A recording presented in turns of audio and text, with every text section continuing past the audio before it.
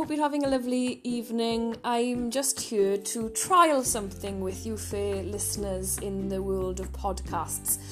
Basically, we have stopped ourselves as a Plaid Cymru group from using the computers during First Minister's questions. It's a policy that I agree with, though I don't agree with getting rid of the computers altogether, but that's a different debate for a different day. And so I thought, because I used to try and live tweet some of the analysis of First Minister's questions, or tweet with some comments at least, that I would give you some form of analysis here, and I would continue with that in September when we are back, if you think that it's something that you need. So give me your feedback and give me your views. So FMQs. Firstly, Helen Mary Jones raised the issue of the importance of children's voices in the family court setting. This was as a result of Helen coming to one of the cross-party groups that I chair, actually. Thank you for coming, Helen, on violence against women and children. Cafcas Cymru were present, and they have new guidance in relation to this area. And we also heard from many people in the room that they feel that sometimes the judge doesn't consider the children's views as much as they could, and that this is also sometimes not reflected in Cafcas reports. This is a really difficult and really tense situation at the best of times, and so Helen wanted assurance that this new guidance would be looked at by the First Minister, and he agreed that it was an important area, and I'm sure we will return to it. Adam Price raised the issue of no-fault evictions and the fact that the Welsh Government are now consulting to extend it by 6 months. I understand that there is that there are plans to ban no-fault evictions in Wales, so he was asking about the timelines and the processes in this regard. The landlord sector will not like this, and I've read many articles already to that end, but obviously I've spoken to charities such as Shelter and many tenant rights organisations who do support it, so this won't be going away any time soon. Also, the second question that Adam raised was really interesting, actually, with regards to project bank accounts, and these are designed to prevent smaller subcontractors losing money when larger firms go bust. From the 1st of January 2018, we were told these accounts would be used unless there would be compelling reason not to do so on all conventionally funded construction and infrastructure contracts and service contracts fully or part funded by the Welsh Government, and that would be with a value of £2 million or more. Adam told the Chamber that there have been 32 construction projects over £2 million fully or part funded by the Welsh Government, and so he legitimately asked how many had used project bank accounts. The First Minister responded saying that he had assumed that they all would be using them, but in an FOI request, Freedom of Information request, it seems that none of them have been using them. None of the companies have been using project bank accounts. So this was quite astonishing, actually, and I'm sure now that the First Minister was put into that tricky position, that he will provide answers to Adam and his team and to other Assembly members.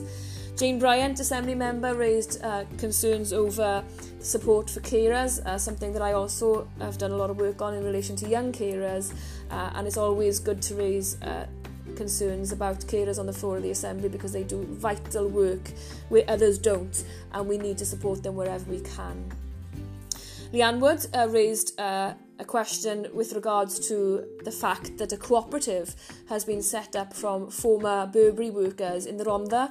After Burberry closed, they obviously wanted to use their skills in that particular area, so it's great to see, but I understand that there's some difficulty with them engaging Welsh Government on wanting to make the new uniforms for Transport for Wales, so Leanne wanted to understand why that was.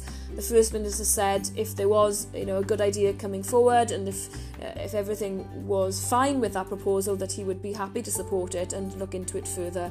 And I have no doubt at all that Leanne Wood will be following this through for her constituents in the Rhondda.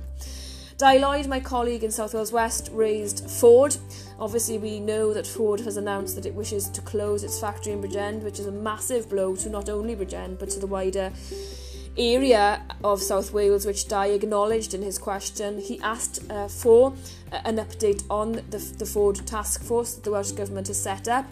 He also asked for more information about the fact that when the First Minister was in Wrexham last week for the committee of the First Minister, he said that 17 other ideas had come about for the site. So what are those ideas and how realistic are they? Dai suggested that there was this sign of resignation that the factory would close, but you would expect the First Minister to come back and contest that, and said that he wanted Ford to repay Wales for the loyalty that we had shown to them. Well, if he knows anything about Ford, good luck with that, because I don't think that reflects in previous work in relation to Wales. Visteon, Google Visteon, I won't go into it now. The First Minister said that he wants Ford to remain open in full or in part. I was interested to hear him say the words in part. What does it mean for the factory to stay open in part? I'd be very interested to hear more about that. And then Dai made a good point about us wanting to be kept updated over the summer. Obviously, we're not going to be there until the end of September now in the debating chamber, and so there has to be a way, does there not, for AMs to know exactly what the task force is doing and to know exactly what work is ongoing. And to finish, with regards to FMQs, Andrew Arty-Davis raised questions with regards to what will happen now in relation to when a cabinet member is sacked in the future. What welfare support will they be given? Clearly, this is because Carl Sargent AM sadly and tragically took his own life after he was sacked from the Welsh Government. So in response, the First Minister said that there is now a prevention of future deaths report, which he has 56 days to respond to, and where improvements to support services for cabinet members who are in that position will need to be put in place. This is a really, really important area, because the coroner in the inquest into the death of Carl Sargent said that there could be more deaths in future, and that's something I don't think the media has really picked up on enough. The fact that they've said really more deaths will happen if we don't change the way we work, if we don't respect the fact that this puts former ministers in a really difficult life position, and they can't just click back into a version of normality. They will need to be supported. They will need to have people around them. There are wider issues with regards to Carl Sargent, but that's again something that we can debate another day. So that's my roundup of FMQs, but it would be remiss of me to finish my podcast without telling you about some of the issues that I raised in what's called business questions. So that follows First Minister's questions, and so it gets us an opportunity as AMs to ask for statements or debates in government time about areas of interest to us and to our area, or campaigns that we're working on. So today I asked what the Welsh Government was doing with regards to the fact that Godre'r Graig School in the Swansea Valley in my region had been closed due to a landslip risk. Earth Science Partnership has done a report for Neath Talbot Council saying that there's a medium level risk of a landslip, and this clearly has sent shockwaves through the area, and I understand there's a public meeting this evening which I will be sure to get an update from them. But we need to understand what will happen when the new year starts in September, the new school year, what will happen to the students and the teachers, and we also need to get more information on the conversations that Neath Talbot Council are having with the government and the support that is being provided. Certainly this isn't the end of my involvement on this matter. And finally, it wouldn't be a question time session on any level without me raising eating disorders.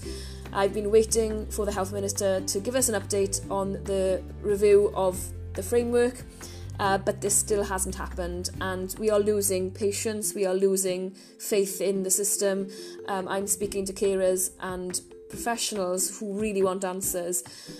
And I truly hope that we won't get a written statement on Friday telling us about it when there will be no opportunity at all until September for me to raise questions or to scrutinise on any meaningful level. But it has happened before.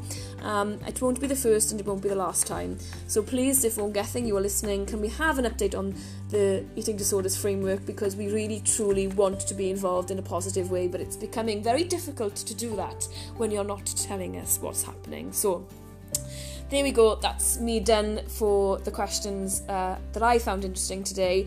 Give me your feedback, give me your opinions, and I'll try and pick this up where I left off in September.